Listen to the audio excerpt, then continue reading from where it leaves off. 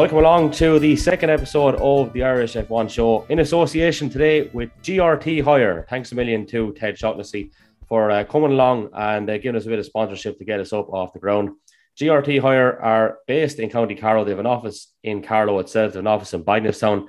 They'll hire you out basically anything. I wonder if they have defibrillators because, by God, our heart skipped a few beats with this Bahrain Grand Prix. What a weekend to start off. Serious tales to go through, I suppose. Loads of stories, loads of drama, and no better buckle to go through it with us than Mr. Richard Carney once more. How are you getting on, Richie? How are you going, Kevin? Like to thank GRT for the sponsorship there. Fair play to the lads over there. I know them fairly well. Defibrillators would have been needed there, especially it was very reminiscent of Bahrain at the end of last season, coming towards the end of that race. Yeah, absolutely. Look, I don't know what it is, but anytime there's a race in the Middle East, there is a drama, whether it's Abu Dhabi, whether it's Bahrain last weekend. We've Saudi Arabia next weekend, but like Saudi even last year, that threw up its fair share as well. So, we're not short of things to talk about, Richie, in fairness, which is great. The content is looking after itself. So, I don't know, where do we start? Where do we start?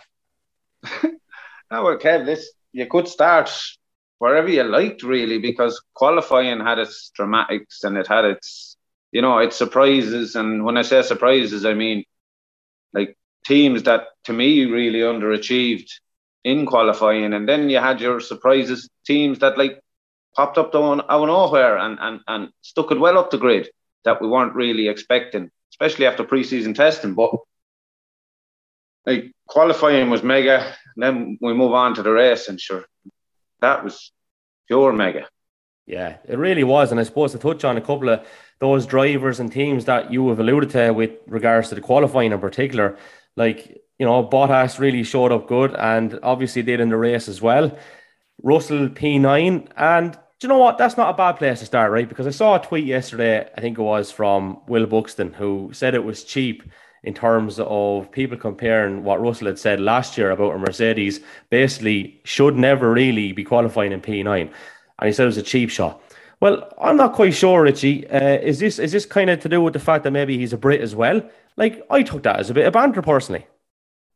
Yeah, I would have took it as a bit of banter as well. Listen, from all reports there, George made a serious setup change to his car between pre-season between testing on the Friday and going into qualifying. And to me, obviously, whatever he changed just didn't work. Hence P9. We all know where he finished up in the race on Lewis's coattails. So, that's not a cheap shot. That should have been taken as a bit of light banter.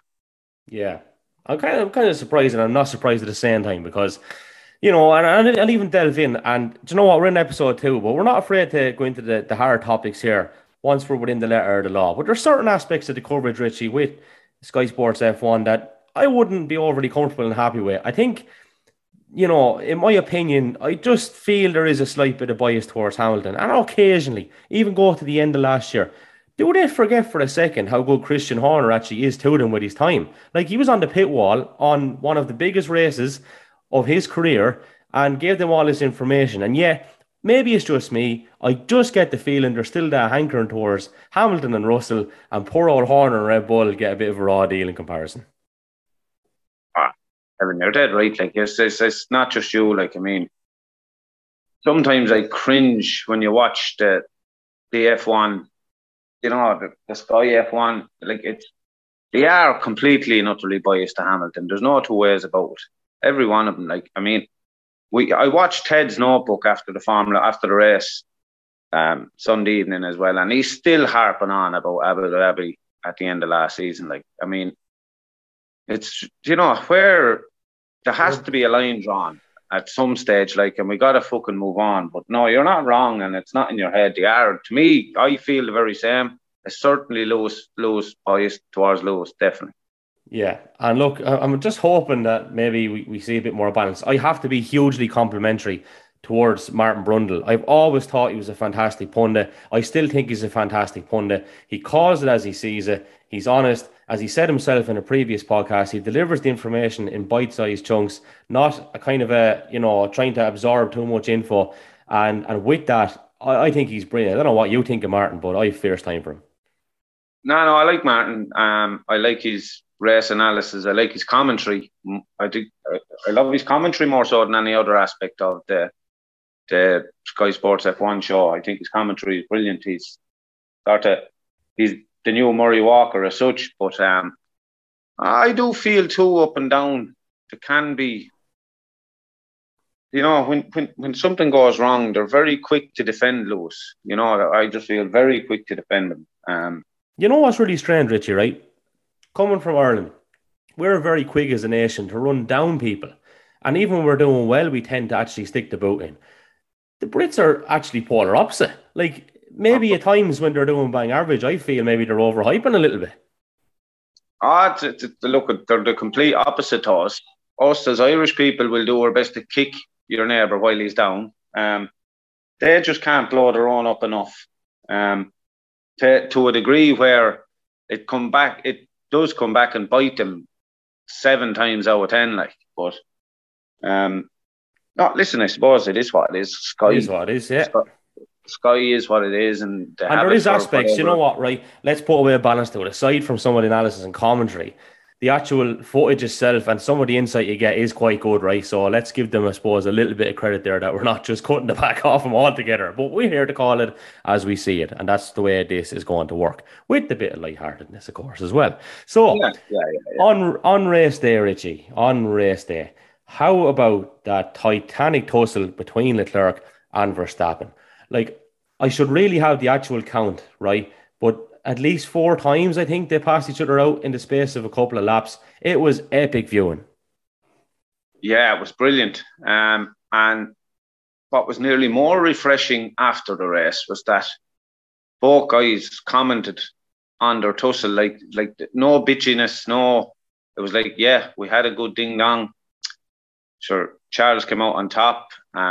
Max had a few little excuses, but no, it was an epic battle, I have to say, an epic battle. And strangely enough, in commentary and things, there was no blame laid anywhere, or it was just hard, tough racing with 2 of the best drivers in the world at the moment. And it was actually brilliant to see, brilliant to watch.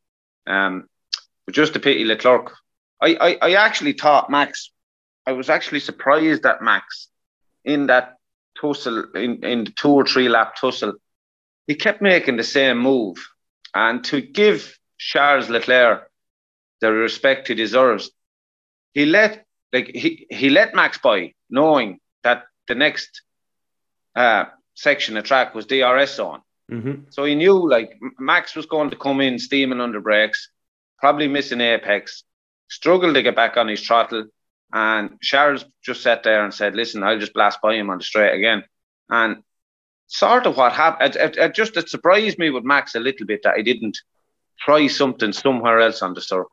Mm-hmm. Okay, so I suppose then to look at it from the predictions point of view, and I suppose as the saying goes, if you throw enough shit at a wall, some of it will stick, and a stopped clock is right twice a day, isn't it? But I did say Charles Leclerc would qualify on pole. I was delighted he did. And I did say in the end that would come down to Leclerc and Verstappen, which is an easy call to make. I think I went with Verstappen in the end to actually take the victory. Didn't turn out that way for obvious reasons.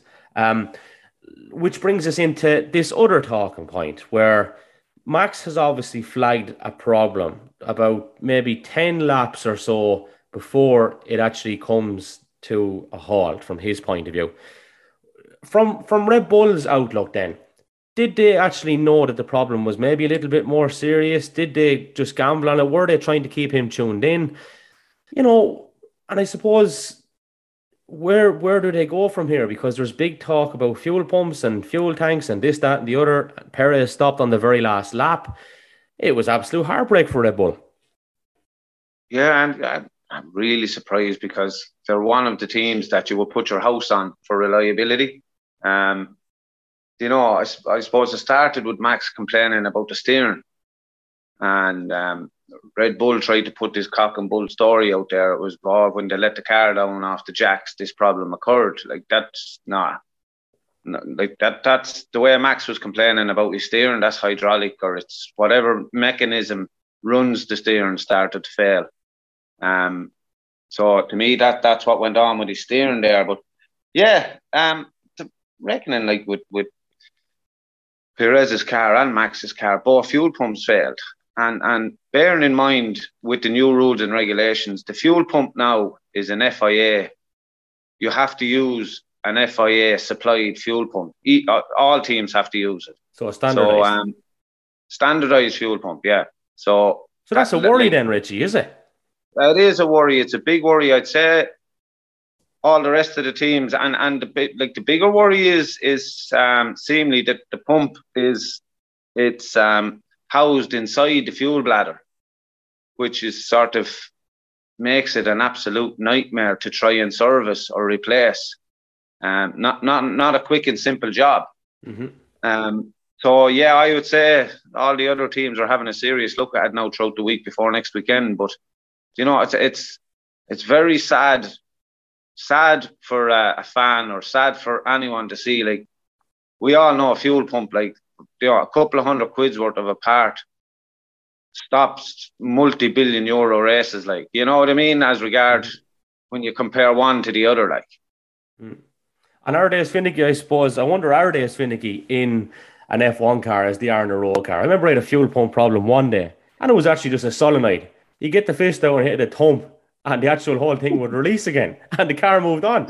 Now, I don't know if that element of ignorance would get you over the line in F1, but look, I mean, time was so precious. Max was, obviously, when that became a problem, there was no coming back from it. End of story. No, but like poor old Perez though, like you're on the last lap, you're looking good, you're going to score good points, you're going to be on the podium, and then that happens. Like talk about heartbreak. Stop. And I just go back to your earlier point. I don't think I've ever seen an F1 mechanic have a hammer in his hand, never mind the toolbox. I don't think I've ever seen a hammer on the floor of an F1 garage or a vice grip for that matter, like so, or a chisel. I've never seen any of those tools that we are so accustomed to in an F1 garage. Yeah, well, look, a left hook to a fuel tank will sort a lot of problems out if people think they have solenoid issues, right? Maybe it wouldn't sort out an F1 car, but look, that's just tip of the iceberg stuff, I suppose, right? So it brings up a variety of other things which happen in Bahrain. So K-Mag. What about K-Mag? Like you touched on him last week, and what a return for him. Oh man, 14 months away from the sport. Thought he was retired from F1, like dabbled in a bit of IndyCar. I don't know, maybe thought he was finished, but just like that was magnificent. Like like magnificent for Haas as a team, but just magnificent for K-Mag. Like because I did actually think him and Grosjean were. Like, I was surprised to let the two of them go at the one time. Yeah. Fair enough, Grosjean has made a nice path for himself in America with IndyCar, but like I even talking to some of the lads, I was saying in pre-season testing, I was really surprised Haas didn't bring in some sort of experience to test the car because like Mick Schumacher's only learning and Mazepin barely knew how to put it in gear. So I mean, you know, they were never going to learn. Like, yeah. So, like to see him back and to see him have that sort of an impact, and you know, score valuable points for Haas. I think you called that one. I think you said they were going to score points, and fair play to you. Did you expect them to be scoring as highly up?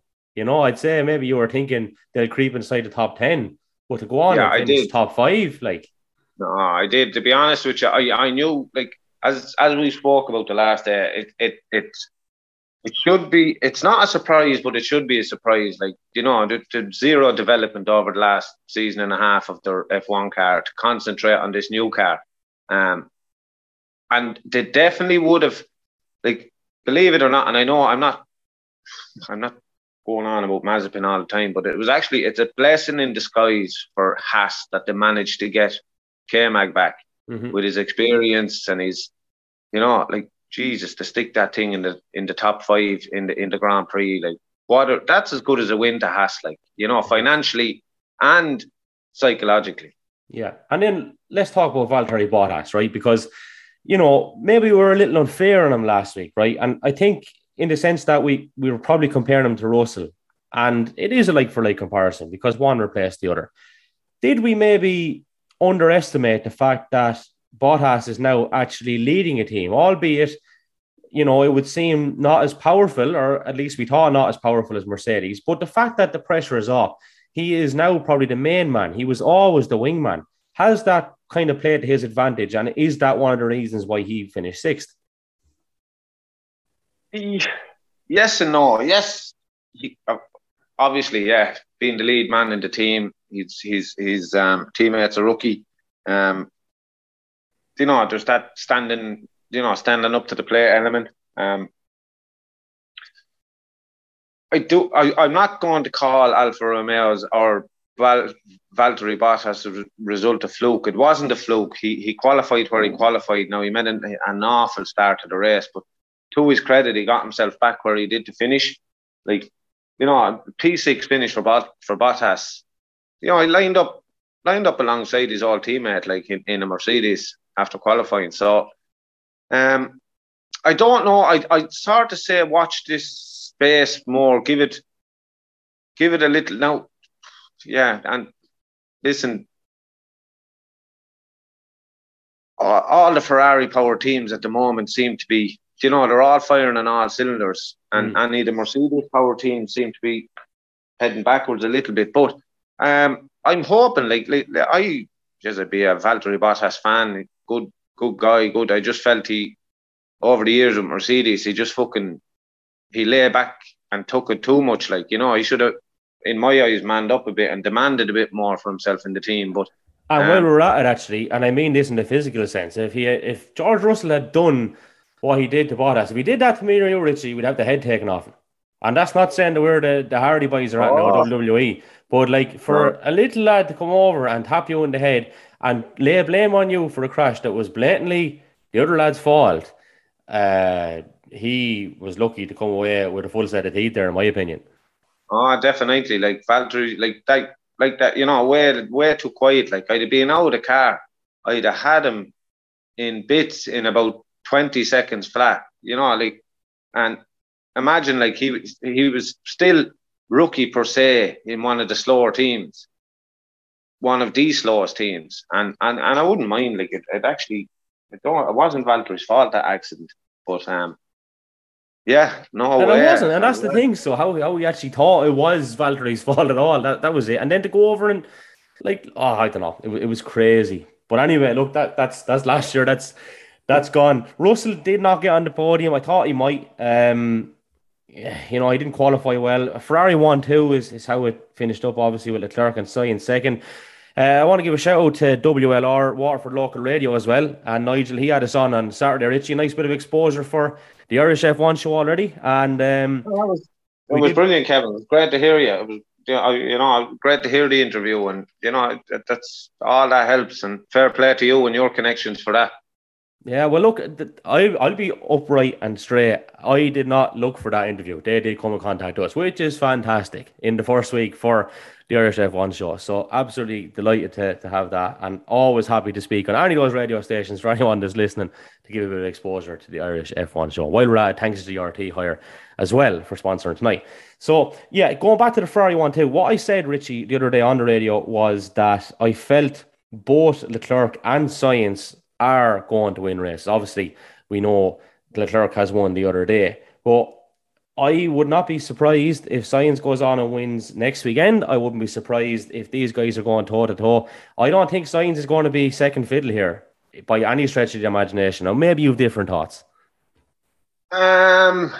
Yes and no. As in, I don't think Sainz, like, his comments after the race, he was a disappointed man for someone that finished second in a Grand Prix.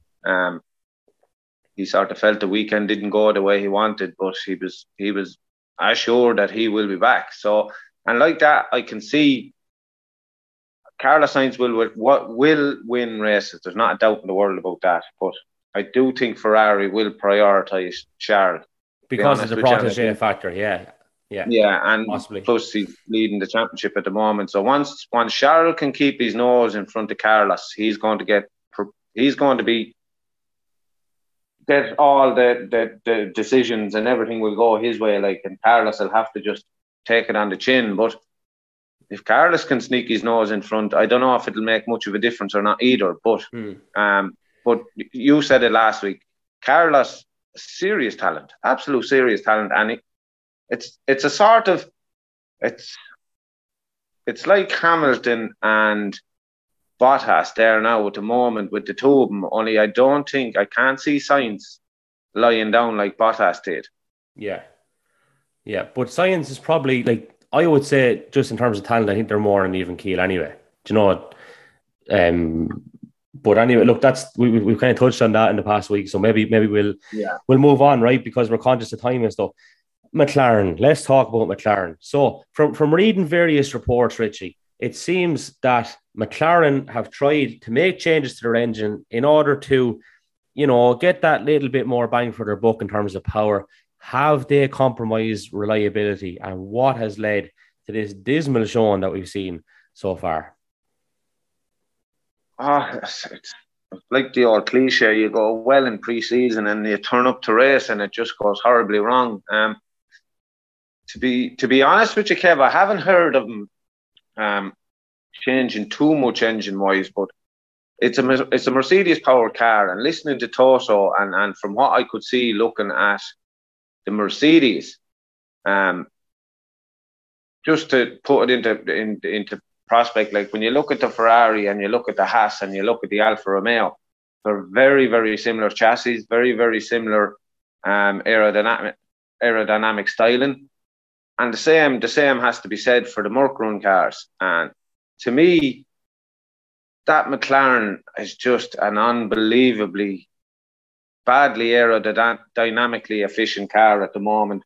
Like maybe they tried a few aerodynamic changes before race weekend, but even the Mercedes itself, it's one of the draggiest cars out there. Like, I don't think Mercedes don't have an engine problem; they have an aerodynamic problem. Like the drag resistance that car is causing is what's holding them back. I think it was something like 14 kilometers an hour between the Mercedes and the Red Bull. The Red Bull's fastest car in the straight line, followed by Ferrari, as far as I know. But aerodynamically, I think more so than engine is McLaren's problem at the moment. The same with Mercedes, the same with the other Merc powered cars. They're just not efficient through the air at the moment. Can I read out a quote here from Lewis Hamilton, who finished third, right? And tell me how you see this in terms of is it being sincere or is there something else to it, right? So a big congratulations to Ferrari. I'm so happy to see them doing well again. They are such a historic and epic team. Richie, I don't know about you, right? But if I had a rival at all, and it wouldn't really matter. If they'd gone away for a couple of years and they'd come back and they were after doing better than I was, I don't think I'd be coming out and saying that, would I? Not unless you want to put your arse in their seat. Oh, okay. I never thought of it that way. But that's about the only explanation I could have. Why would you give your rivals kudos like that? Like, I mean, you might say well done, but like it was very, he was being very nice about it, wasn't he? yeah, too nice to a point, because that's not his form either. Like, he's, not that he wouldn't come out and criticize other teams, but he's always very quick to point out his own problems and what went wrong with him. I was actually taken aback by that myself. Like, he was so complimentary to Ferrari. Now, maybe, listen, two of us could be wrong. He could have been just, listen, Ferrari is an iconic, longest running Formula One team on the grid. Maybe he was just being nice. Maybe so. Who knows, Who knows? So, any other last kind of takeaways from Bahrain before we move on to our predictions with the Saudi? Just the other newcomer for Alpha, Zhou Guanyu. Our friend Guanyu Zhou, yeah.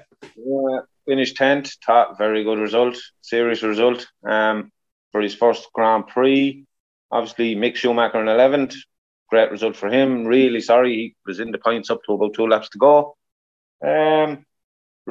Just tipping again, really disappointed with McLaren. 14th and 15th. But Ricciardo finishing 14th, Norris 15th. Ocon had a great race, finished 7th, well in the points. Alonso 9th in the points. Sonoda had a good race, finished 8th. And should we know the rest of it after that? Magnussen, brilliant. And just even listen, because I do sound like I'm anti Lewis Hamilton, but I'm not anti Lewis Hamilton. Like, I'm just looking at the results here. Like, Lewis Hamilton to finish P3 in the car he was in, 7-time world champion or not, that's fair going. Like, he had to get himself into that position, to be there to strike in case something happened. Mm-hmm. And let it be luck. Say what you like, but I don't think it is still luck. had to have himself in that position. Like, people will say, yes, it is luck because the two boys went out, Verstappen and Perez. But I agree wholeheartedly with you. And I think what is very underestimated, and maybe we don't talk about it enough, is just how smooth his style is. And he's always thereabouts, solid. And people would have used it actually with Craig Breen in a rallying sense. Slowly, catchy, monkey is the whole phrase. And you take your time and you get there and you get your results. Like, solid, if not spectacular, I suppose, is probably the way you want to put it. Yeah, like, you watch Lewis's onboards, like, it's like he's sitting on a rocking boat. Like, do you know what I mean? With the porpoising that we never really touched on either. Do you know this new aerodynamic fucking that has drove the cars mad since we've gone back with ground effect. But you watch any of Hamilton's onboards of that race, like, for him to get his car to be in that position, and Russell included as well. Like, you have to hand it to him as well at the same time. As a driver, he's world class. He's world class. Like I said, I don't want to come across as a Hamilton hater. I'm not a Hamilton hater. I don't like what he does outside of Formula One. I don't like the way he dresses. I don't like the way he conducts himself. But that's his own business. But as a racing driver, he is world class. Yeah, he's a world class driver. There's no taking away from him whatsoever. And yeah, I think that's a no-brainer. You don't win 7 world titles without having a little bit about you, says you. But in terms of the predictions which we touched on, I think the only thing that was correct was getting Leclerc on pole. I think my podium trio was Max to win, then Leclerc and Russell. I can't remember what your trio was, but I don't think it was along those lines either, was it? I had Leclerc to get pole, and then I had Max to win it, Leclerc second, with Russell in third. Right, yeah. So we were, yeah. Right, okay, less said about the better thing. Let's move on. To the Saudi then, right? So again, we touched upon it. We did see plenty of drama in this one last year. Let's move on and let's put our kind of shoulder to the wheel. Let's put our necks on the chopping block, whichever cliche you want to use. Let's do it again. So, right. With regards to form, obviously Ferrari very much in form. With regards to, can Red Bull get that right in the space of a week? Can all the teams avoid the issue if it is a standardized part? That is the big question. Can everyone get it sorted in the space of a week from the FIA's point of view or whatever? Is this a problem? Is it a big problem? Is it no problem? There's lots of question marks, which seems to be out of control of teams to an extent. But with regards to controlling the controllables, obviously it would seem that the two best cars still out there, like Ferrari and Red Bull. Yeah, pretty straightforward. Definitely. So, pretty straightforward. Like, how much improving can Mercedes do in a week? That's a question mark. Can we see the likes of K-Mag and Bottas still pulling up trees? What are we going to look at? So, look, I'll put out my neck in the chopping block. I fancy Leclerc again with that bit of momentum now and confidence to push on and go on and take pole. I still think Max, I'm going to go with Max again. I think he's going to bounce back. I'd say he'll have the bit between his teeth and he will be bowling over last weekend. I'm going to go Max, Leclerc, Science. Now, step up to the plate, Mr. Carney. Max, Leclerc. You're going, so Leclerc for pole. Leclerc for pole, and then race day, Max, Leclerc, Science. Right.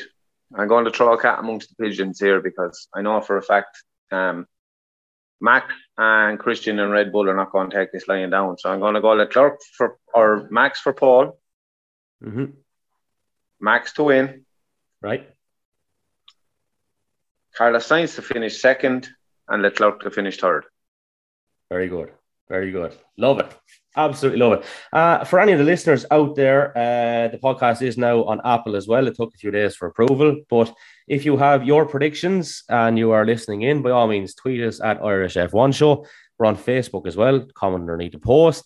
We're also on Instagram, so give us a follow. Tell your friends about it. And if you are on Apple Podcasts or Spotify listening to this, hit the 5 stars, give us a rating, get us up the leaderboard, get us off the ground. We'll do our bit. Hopefully you can do your bit as well. Richard, any last thoughts?